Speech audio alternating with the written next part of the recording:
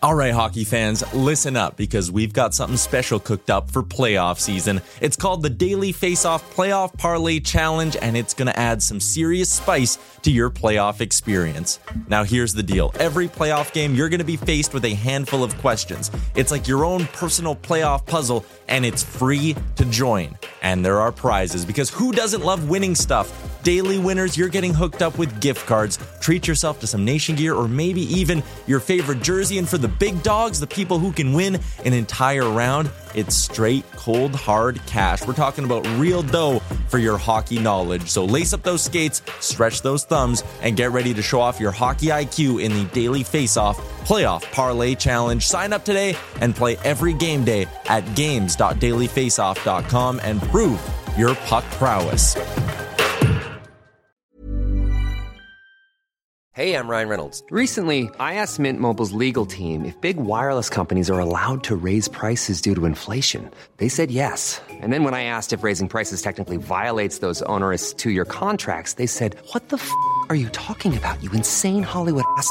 So to recap, we're cutting the price of Mint Unlimited from $30 a month to just $15 a month. Give it a try at mintmobile.com/switch. $45 up front for 3 months plus taxes and fees. Promo rate for new customers for limited time. Unlimited more than 40 gigabytes per month. Slows full terms at mintmobile.com. I'm Sandra, and I'm just the professional your small business was looking for. But you didn't hire me because you didn't use LinkedIn Jobs. LinkedIn has professionals you can't find anywhere else, including those who aren't actively looking for a new job, but might be open to the perfect role, like me. In a given month, over 70% of LinkedIn users don't visit other leading job sites. So if you're not looking on LinkedIn, you'll miss out on great candidates like Sandra. Start hiring professionals like a professional. Post your free job on linkedin.com/people today.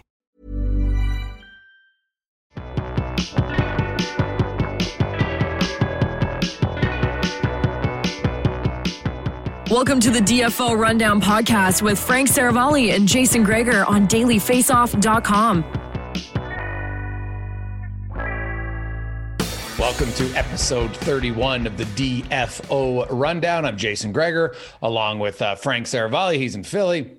I'm in Edmonton, Canada, and we are in the woodjerseys.com studio. You'll see my nice Boston Bruins wood jersey behind me. You can get one. It fits in anywhere. The other thing I like, I might have to zoom in on it one of these days, Frank, because the intricacies that they put into this, it's fantastic. You can get yours at woodjerseys.com. It's an officially licensed NHL product, and they got new teams coming all the time. So Seattle fans coming in next season, they'll have one for you later on this summer. Woodjerseys.com. Frank, how you doing? How's your weekend?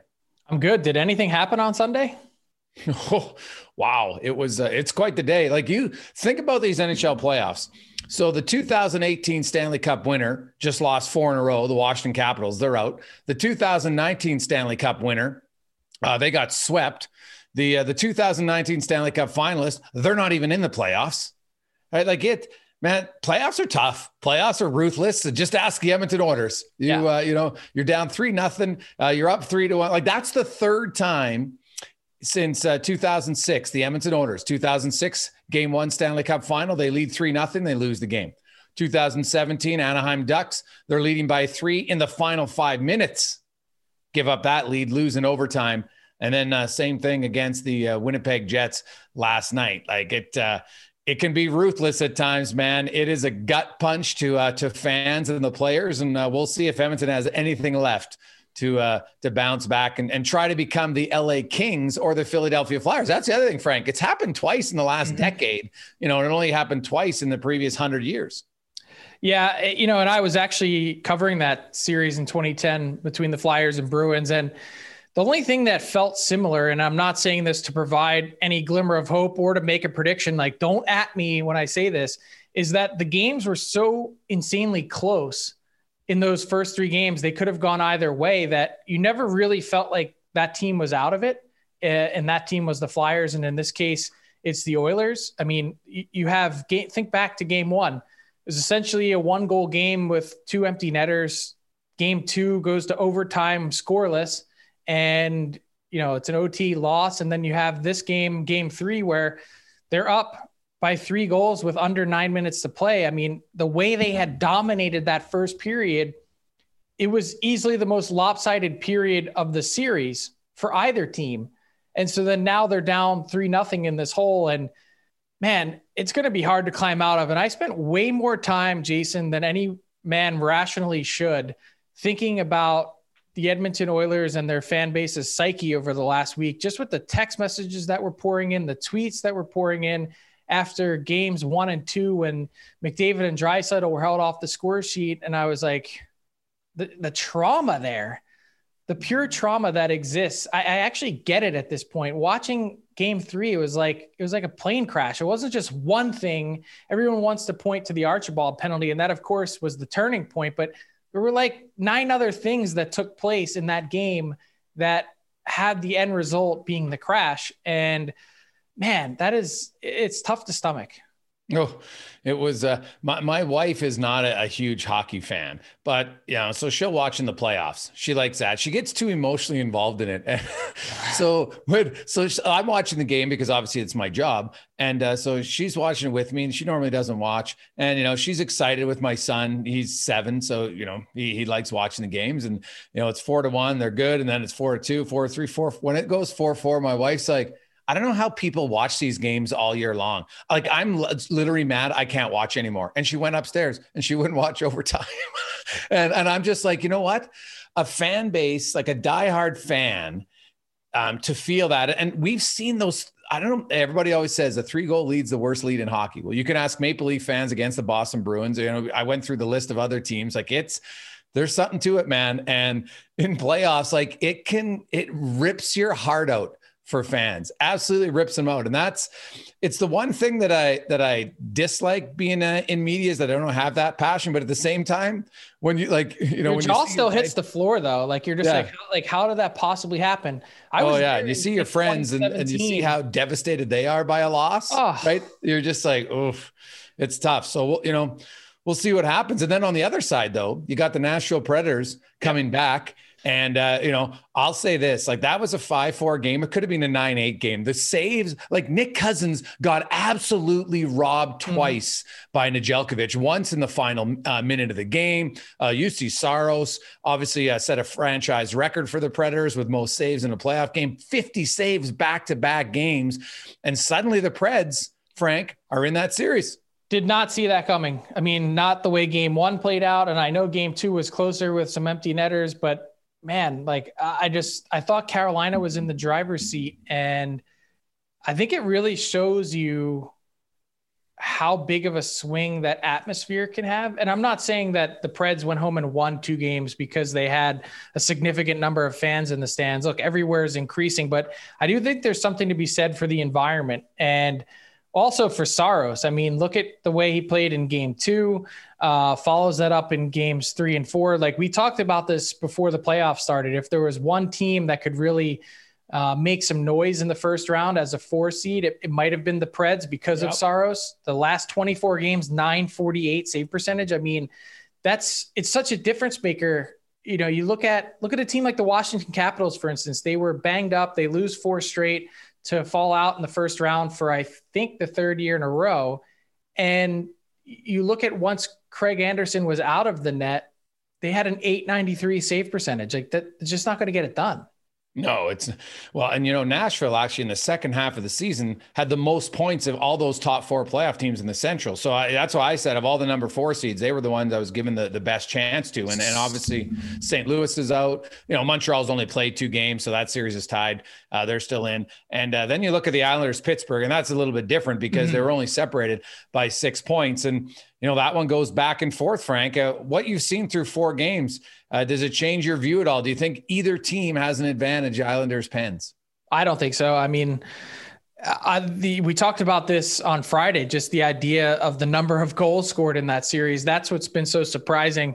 They've worked up a healthy level of hate. I just see those teams as really a dead heat. And I think the one team that has, and it's not just the way that they manhandled the Caps, but I mean, the Bruins are playing so well that I think they've shown themselves to be the clear favorite in the division. So I think whoever they're going up against in round 2, they're going to be in a nice spot. And Montreal, Toronto will have game 3 tonight and then game 4 tomorrow. You look at the NHL, do you expect them to wait until all the series are done before they start the second round? Or are we going to have a little NBA potential crossover where if there's a game 7 to be played, that game 1 of another division will go at the same time? I hope they don't. They have, they flirted with the idea before of starting early, but just in the case of, for these teams' sake, Colorado, if Vegas and Colorado can get done, you've got Colorado sitting there after the sweep. Vegas is now in a really nice spot in their series. Get these teams playing again. Don't have a team sit around for 8 or 9 days after their sweep. Sometimes you can't help it because you're waiting for your opponent. Their series goes 7 and that happens, but don't have these teams. It puts them at a disadvantage. It's like, you go and you sweep your series and then you start over again 9 days after playing again. And you're like, how are we supposed to come out and win? It puts them in a really tough spot moving forward. So I'm hoping that they do start early. And Nazem Kadri got 8 games over the weekend. He'll obviously, at this point, he's going to miss the first 6 games of the next round if it goes 6 games between Colorado and likely Vegas at this point. He does have the appeal process. He says he's going to appeal. Is there any more system that looks like a farce than the NHL appeal system? So number one, Gary Bettman's never, ever going to go against an NHL employee. So why they're even going to Gary Bettman first, to me, just seems like a stall tactic to delay it. So that takes a few extra days whenever they decide to look at it. Then you find an independent arbitrator. And we saw it with Tom Wilson. Tom Wilson got suspended 20 games. By the time the arbitrator ruled, he had already sat out 16 of those games. So they ruled and reduced it to 14, which means he still sat out 16, but it saved him the money. Because in the regular season, there was the fine. And so he only got fined for 14 games instead of 16. Nazem Kadri, do you think there's any chance that he gets his appeal heard before this 8 games are up?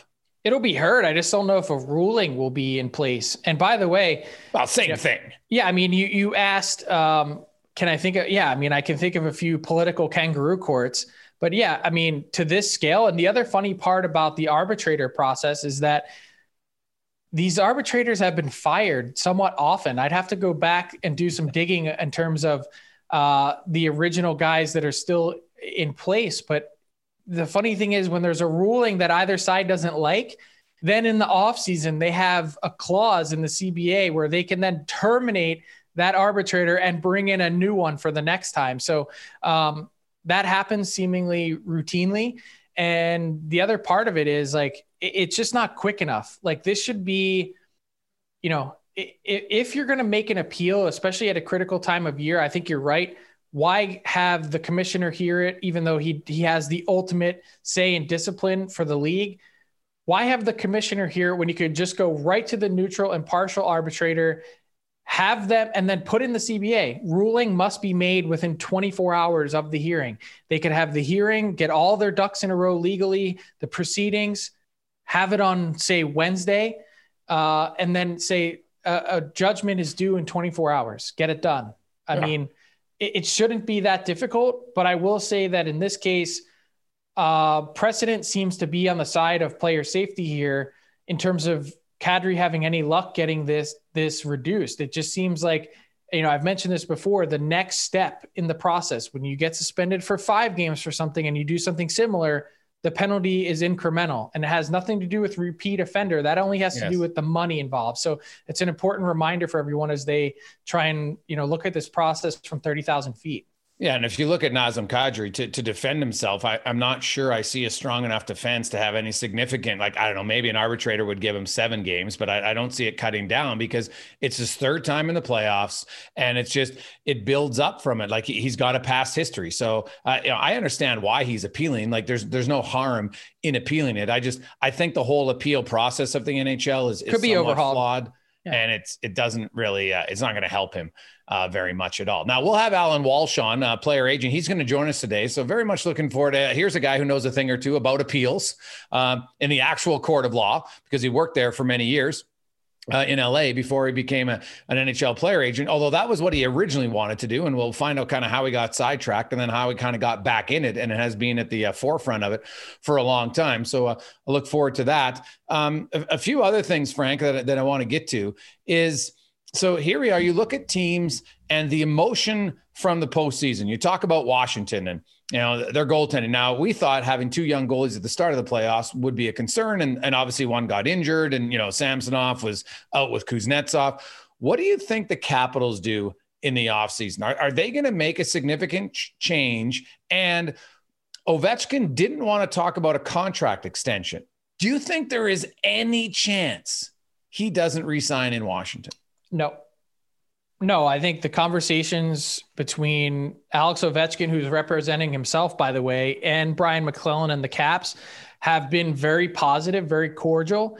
I don't get any sense at all that either side is entertaining any sort of change. I just think that there's expansion draft considerations to make, and it'll be really curious to see whether Ovi walks into McClellan's office this week and says, let's get it done. And at that point, with the respect that McClellan has for Ovechkin and all that he's done for the franchise, putting it on the map, bringing a Stanley Cup to DC, they're going to do it and get it signed. Expansion draft be damned. And so if they have to lose a guy by that route, then that's what they're going to do to make sure Alex Ovechkin is happy. I do think it's going to be a contract with a little bit of term, 3-4 years. Some people wonder if he matches up with Backstrom in terms of term. I think he has 4 years left. For me, I see that AAV somewhere around $11 million. I think there was some talk pre-pandemic that Ovechkin's ask was 12.5. Now, of course, it depends on term, but I think 11 sounds about right. And I think that's what the Caps are budgeting. But I do think, to answer your question, there's going to be significant changes there. I'd be really surprised if Kuznetsov is back, and not just for the stupid penalty that he took in the elimination game, but also just with the way that he's handled himself this year, the up and down nature of his play. You look back to his production. He goes from, when the Caps win the Stanley Cup, 1.05 points per game, 0.95, 0.81, 0.7.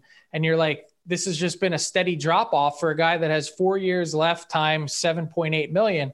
Now people say, can you still find a way to move that contract in this pandemic world? And I would say yes, given the talent that's there.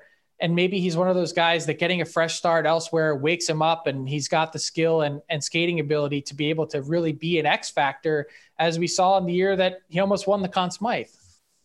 It's interesting, 11 mil for Ovechkin. I think obviously Ovi's the best scorer of his generation. It's not even close. Arguably he's going to go down as the greatest goal scorer of all time. But he is the greatest goal scorer of all time. Yeah. Is he still that moving forward on the term of his contract? And that's, I think he hasn't shown any real sign of slowing down. Yeah, fair, right? Look at the way that he got motor. A little bit of a slow start this year. A lot of players did with starting in January. But, he still ripped off some incredible months where you're like, this guy still has it.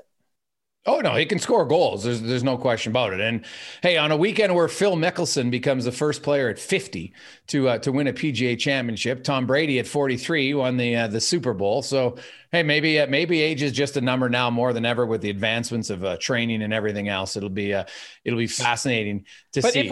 By the way, I wanted to add this. So, if you give him some term, he's chasing Gretzky. He's chasing the goal record. You got a franchise, like I said, he's sold a lot of tickets there. He's going to continue to sell a lot of tickets there, and you're going to continue to reap that reward as he goes after that record. No, I think agree. There's a lot of value business-wise in term. If he's making 11 mil, does it give you a good chance to win? He's at 9-7 now. We're not really talking about that big of a difference. Yeah, I think you still have a chance. And look, he does the hardest thing in the game to do, and that's score. Okay. Let's get to Allan Walsh. He is our big guest today, brought to you by Jock MKT, where you can stay in the game. Go to jockmkt.com. Right, you got the promo code DFO50, which gets you $50 to play. Frank just played it on the weekend. Any success, Frank, at Jock MKT? No, and thank God for that DFO50 promo code that got me 50 extra bones and a couple extra cracks at it. But it's difficult. You got to really mine some value in the players towards the bottom of the market. You guys that you think can break out, you got to buy low, sell high. Luke Cunnin, baby. Yeah, Luke Cunnin. perfect example. A guy that you probably could have got for $3 ends up right around $23, $24, somewhere around there. And that's a nice payday depending on how many number of shares you got. Yeah. So it's you know what? You got to know the players and you got to know the stock market. You got to know when to sell, when to buy. So it's a combination of both, adds a little intrigue to it. So check it out. Use the promo code DFO50 to start out. You get $50 to try. Our next guest grew up as a hockey-obsessed Montrealer, but took an unusual path to becoming a prominent voice in the game as a player agent. He moved to Los Angeles, went to law school, and his first stop as an attorney was in the Los Angeles County District Attorney's Office, prosecuting murder cases as part of the hardcore gang division. Then he transitioned to the hockey world. Please welcome to the DFO Rundown, the co-managing director of Octagon Hockey, Allan Walsh. Thanks a lot for joining us. Pleasure to be with you guys. All right, so let's start here. I want to get Allan Walsh into storytelling mode. So you decide that you want to become a hockey agent. How exactly did you break in? Well, I don't know if there's enough time to tell the whole story, but I'll give you the abridged version. I had so much overtime built up in the DA's office that in between murder cases, I would have 2 or 3 weeks where I was told to not come back to the office to eat up some of my overtime. So I would go back to Montreal and spend 2 weeks hanging out with my father. And I had been a DA for 5 years. I prosecuted about 40 murder cases, and I was looking to transition into something else. I didn't know exactly what, but I started thinking about becoming a hockey agent and representing players. And through a series of really happenstance meetings that first my dad had suggested, I talked to a journalist who put me in touch with a gentleman by the name of David Shadia, who in the 1970s was one of the top agents in all sports. And I end up walking into David's office. He agreed to see me for 20 minutes, ostensibly to give me advice on how to build the hockey agency. And after the 20 minutes, we kept talking. 20 minutes became 3 hours, became 4 hours. And at the end of the 4 hours, he said, you know, kid, one of my biggest regrets was getting out of the sports agent business. I never should have done it. I'd love to get back in. I've always thought about getting back in. Maybe you and I can do something together. And in his office on that day, we shook hands on a 50-50 partnership and together built an agency from scratch with no players at all, to where after 5-6 years, we were representing approximately 25, 30 players in the NHL. So that's it? You just stop prosecuting murder cases and you leave the DA's office cold turkey? I left the DA's office, didn't have a client, didn't have much money, didn't really know what I was doing. I just had a very strong belief in myself. I wasn't married. I had no kids. I had almost no expenses. And I was, the first 2-3 years that David and I were together, I was getting in my car in Montreal and driving to Ottawa, to Belleville, to Oshawa, to Toronto, to Niagara Falls, to Erie, and back to Montreal, then getting on a plane, going to LA, then getting on a plane and going to Saskatoon and driving Saskatoon to Regina to Fort Capel. And within a couple of months, I was getting on planes and flying to Moscow and then flying to Czech Republic and Slovakia and Sweden and Finland. And we just were go. And things broke our way. We had a couple of lucky breaks along the way. You speak of those lucky breaks, but you kind of got to work to get your breaks. I'd read an article about you a few years ago where you got some advice from a judge who said, hey, kid, you only got so many court cases. You're going to burn yourself out. Were you at that point? You were working all the time. You mentioned all the overtime. Did you just need to mentally and physically get out of it? Just, did you feel that burnout, or did you just transfer that exact same work ethic right into a player agent and just be like, well, this one maybe isn't as taxing on me. I'm not having nightmares about murder cases, just negotiation with GMs. It's an amazing question and something that I pondered a lot myself at the time.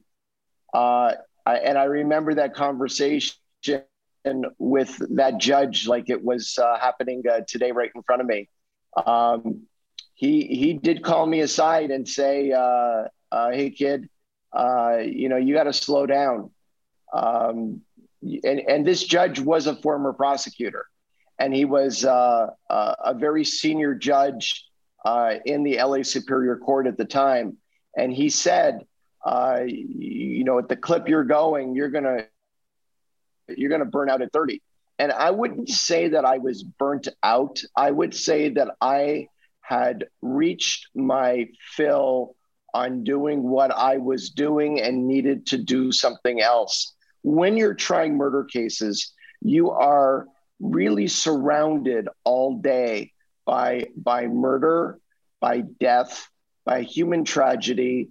And I really bonded with the victims of almost every case I ever handled. And you feel their pain. I felt a very sacred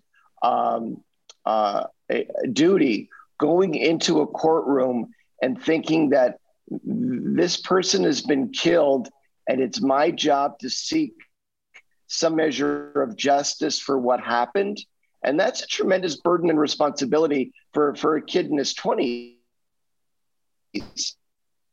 I mean, I was 25, 26 years old with almost no help at all, going in and getting these cases 5-6 days before jury selection and picking juries and finding witnesses in the middle of the night with my homicide detectives. And and I've said this before, if you try a murder case the right way, you cut out a little piece of your soul and you leave it with that case. And I found that after 40 murder cases, 40 trials, you only have so many pieces of your soul to give away.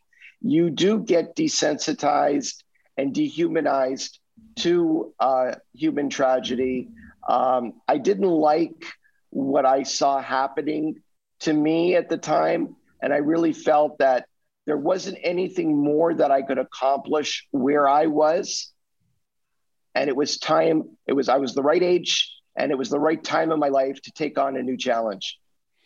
So when you make that transition, and you talked about how you really felt that you needed to speak up for the victims. You came in kind of the mid 90s in the NHL where lots was changing for the players, and they were trying to get more of a voice. Now, obviously, it's not life or death. It's a completely different level of standing up for someone though who maybe had been taken advantage of at times earlier. Was that an intrigue? Did that connect with you at all at that time?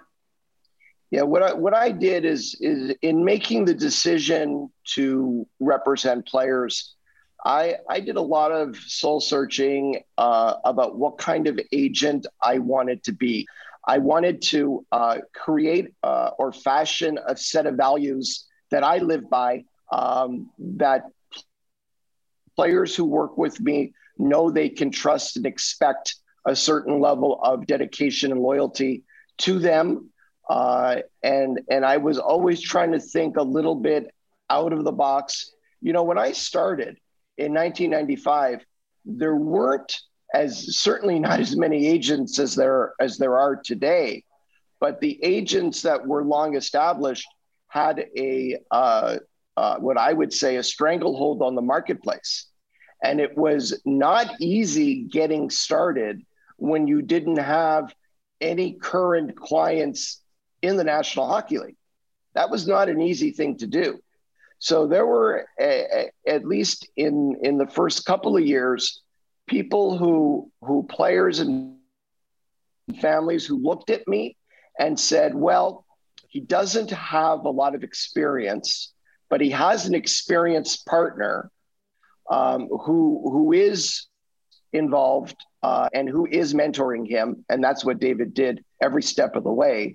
But they also, in some measure, believed in the fire that resided inside of me, that whatever came at us, we would be in it together, and their battles were my battles, And really that's the soul searching that I went through before I even started in the business. And then, of course, I learned a lot once I actually got started. Mm-hmm. So 26 years later, that fire is obviously still there, but how do you walk the line in a hockey culture where you're programmed to not say anything? Whatever opinion you have, you keep it to yourself. You might tell your spouse, you might tell your close friend if you're a player, but you don't really say anything to anyone else otherwise. How do you walk that line between supporting your players and their beliefs and, taking on their battles as your battles, but also, maintaining relationships and keeping everyone in the right spot?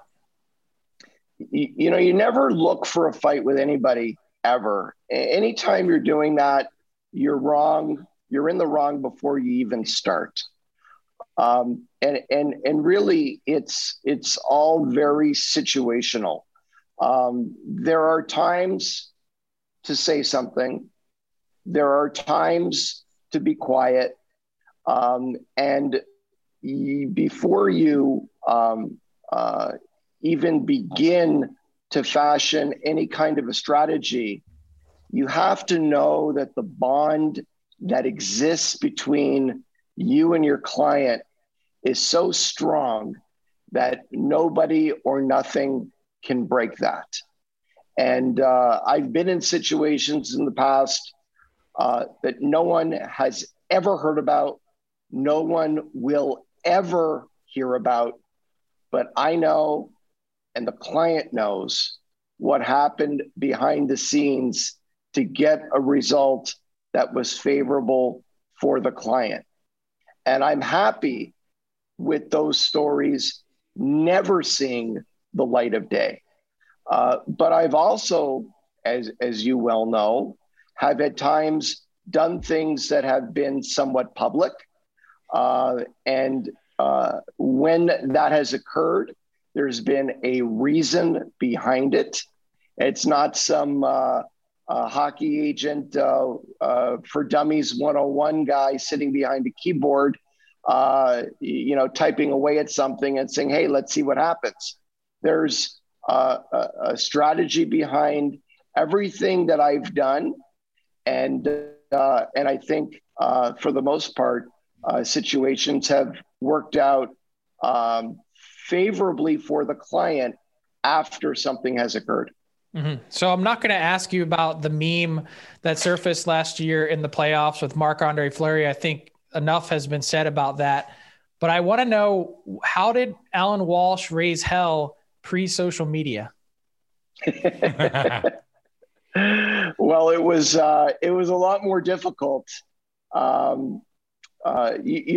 Back before social media, so we're going to 2000s up until around 2008, 2009.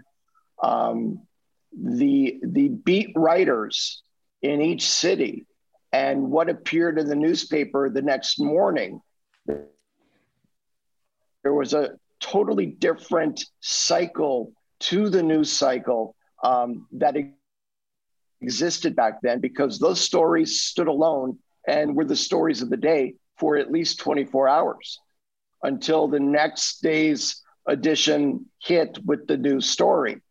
So there were ways to do things, but they're really I would say the advantage was always with the club in every situation, because there were longstanding relationships with beat writers in the key cities. And if something got put out there, it was very difficult for a player or an agent to respond, and certainly almost impossible to respond in real time and get their message out or counter messaging out in any respect. But certainly social media was the big game changer and equalizer for the players in those situations.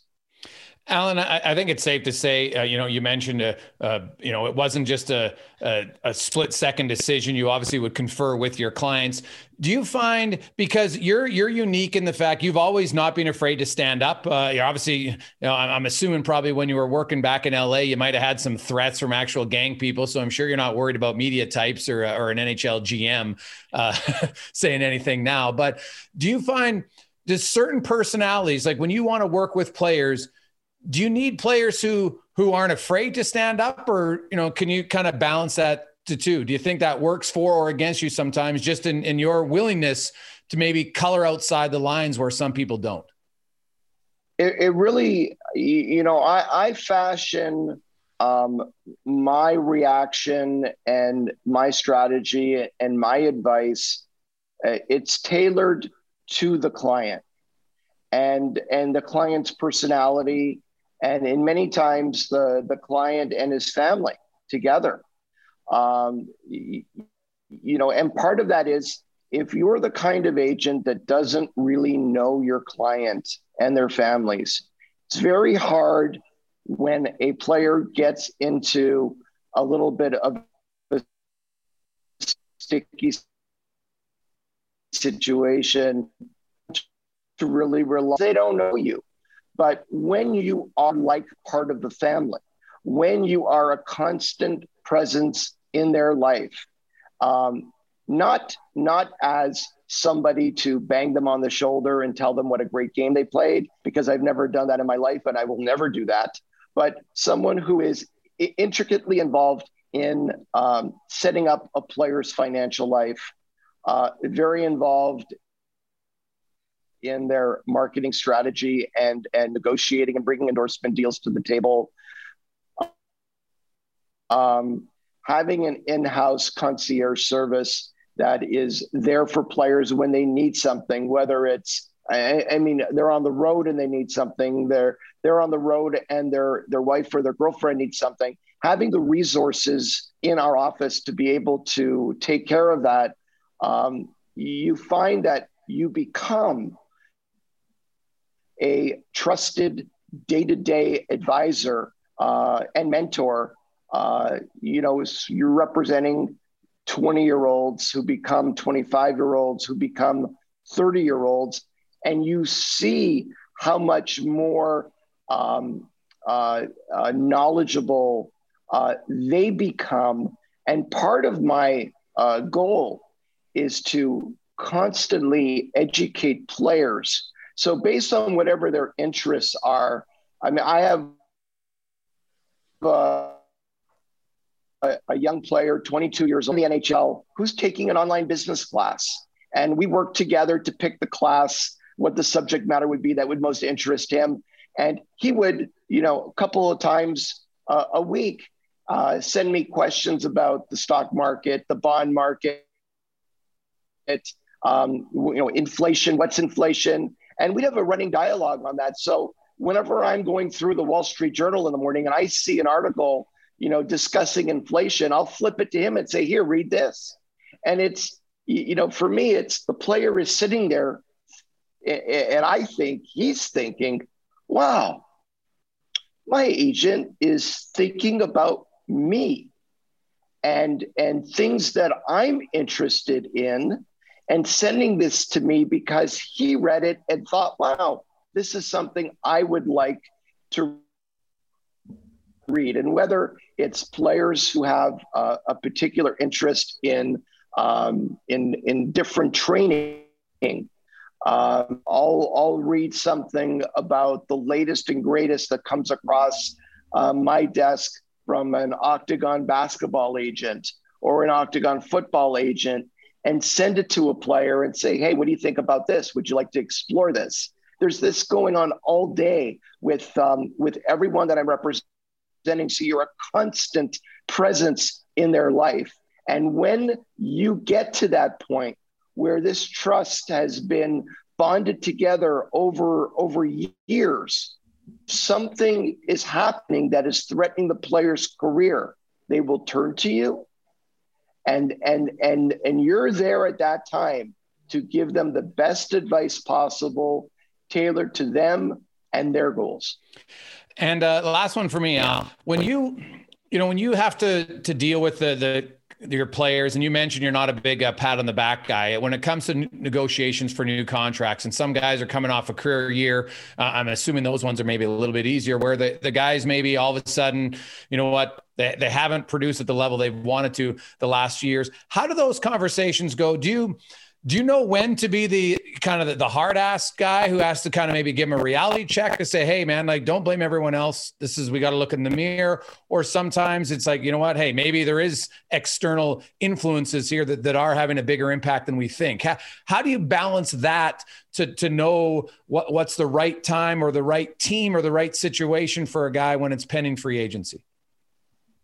I would say that the most important thing is to always be brutally honest with a player. And when you have no fear of being honest with a client, there's a lot of power in that, because the player and their families know, okay, this guy's got our back.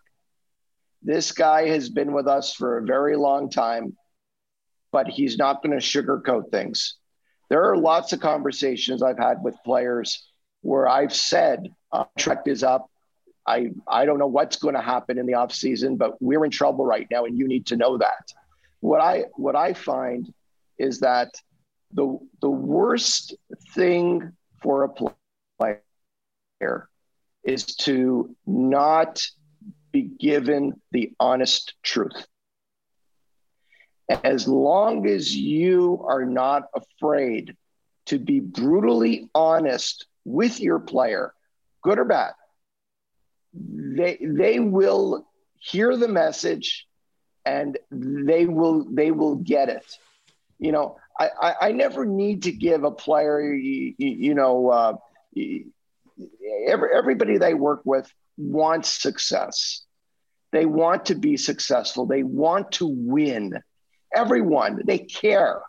Can't remember a player I've ever worked with who didn't care about winning or didn't go the extra mile to try to better themselves. They care about their careers.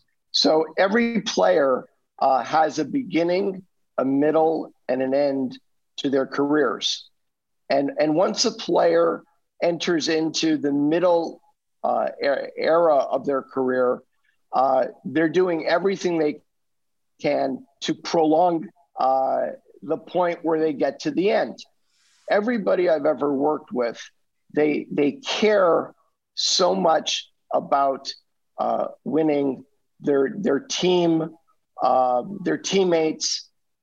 So I think your job is to be there with them along that road and to get them ready for the next step.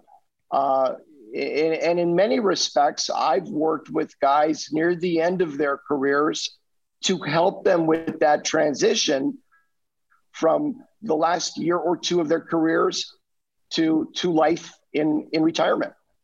Awesome. Okay, Al, we like to wrap up with Rapid Fire, brought to you by Manscaped. Go to manscaped.com where you can get 20% off and free shipping when you use the promo code DFO21. They're promoting the Lawnmower 4.0. As Frank likes to say, gentlemen, it's not just a gift for you, it's also a gift for your wife. So keep everything nice and tidy and trim, manscaped.com. Okay, Al, the only rule in rapid fire, you got to answer all the questions. Okay, so we'll start with the easy one. What is your favorite meal to cook? Steak. Okay. Now, which of all the players you've represented do you think would make the best player agent, and why? Max Pacioretty. He will be a great agent one day. Okay. If you could be commissioner, what's one rule you would change or introduce to the NHL currently? First of all, I will never be NHL commissioner. I can guarantee you of that. But I would institute immediately a strict liability rule against any hits to the head.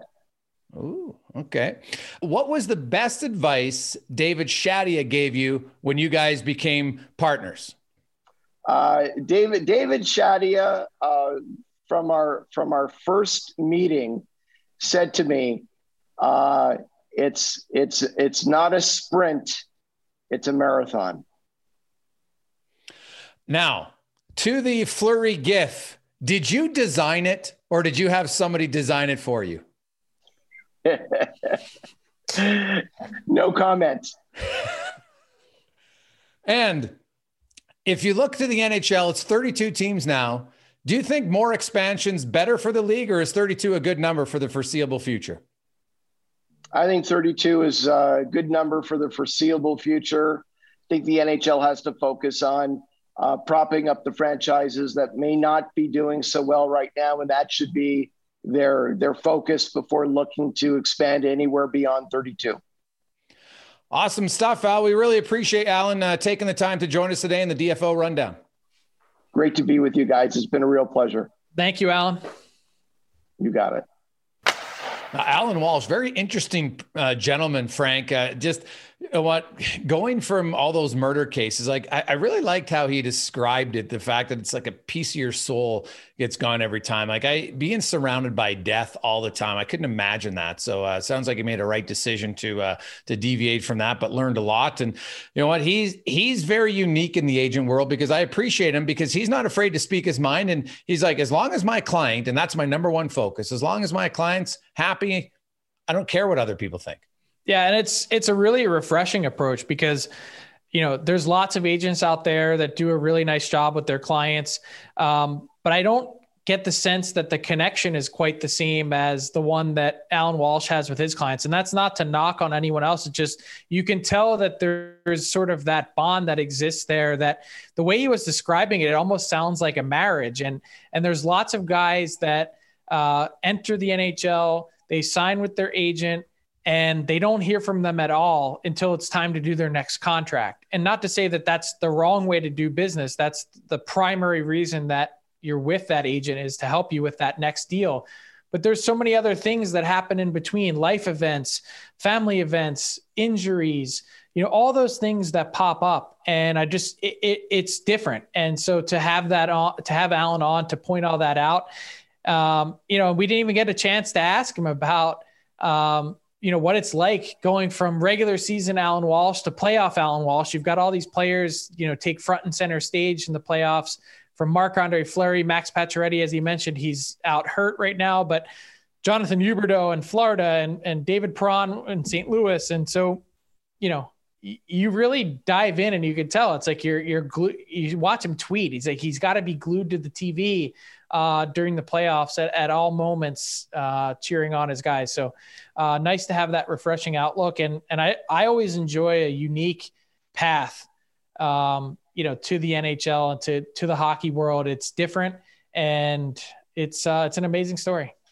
And speaking of different paths, we got some young guys coming in. Cole Caulfield, you talked, I think you said, was it nighttime coming in Florida with Spencer Knight, as Florida's on the brink of elimination. But it's interesting that Caulfield's coming in for Thomas Tatar, who is a pending free agent, Frank.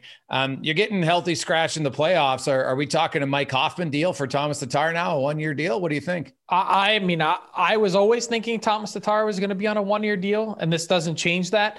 I actually, when I was doing the free agent frenzy rankings for the last time, I had to double check that Thomas Tatar was only 30, because you watch him play and you feel like he might be a little bit older than that, 33, 34. And so, yeah, I think he was always a guy that was trending towards that 1-year deal. And I don't understand why Cole Caulfield was ever out of the lineup. For a team that struggles to score, there's one thing that he does really well, and that's put the puck in the net. You need him in the mix. Take out someone else if you need. And I kind of alluded to the idea of it in episode 30, Spencer Knight.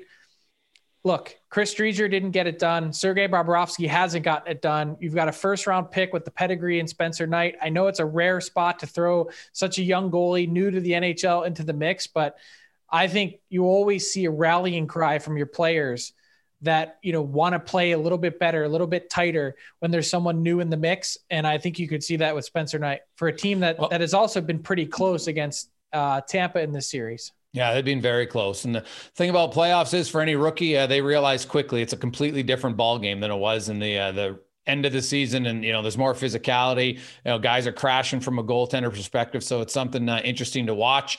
We got some teams that will be eliminated. We've already got two out, in Washington, and of course, Colorado sweeps St. Louis. Edmonton's on the brink. Florida's on the brink. We got a few other. Minnesota's on the brink. So this will be an interesting week. By the time we get to Friday, there'll definitely probably be a few more teams out of it, Frank. So have yourself a great week, and we will talk to you on Friday. Thanks for listening to the DFO Rundown with Saravalli and Gregor. Keep it locked on dailyfaceoff.com and subscribe wherever you get your podcasts from to never miss an episode.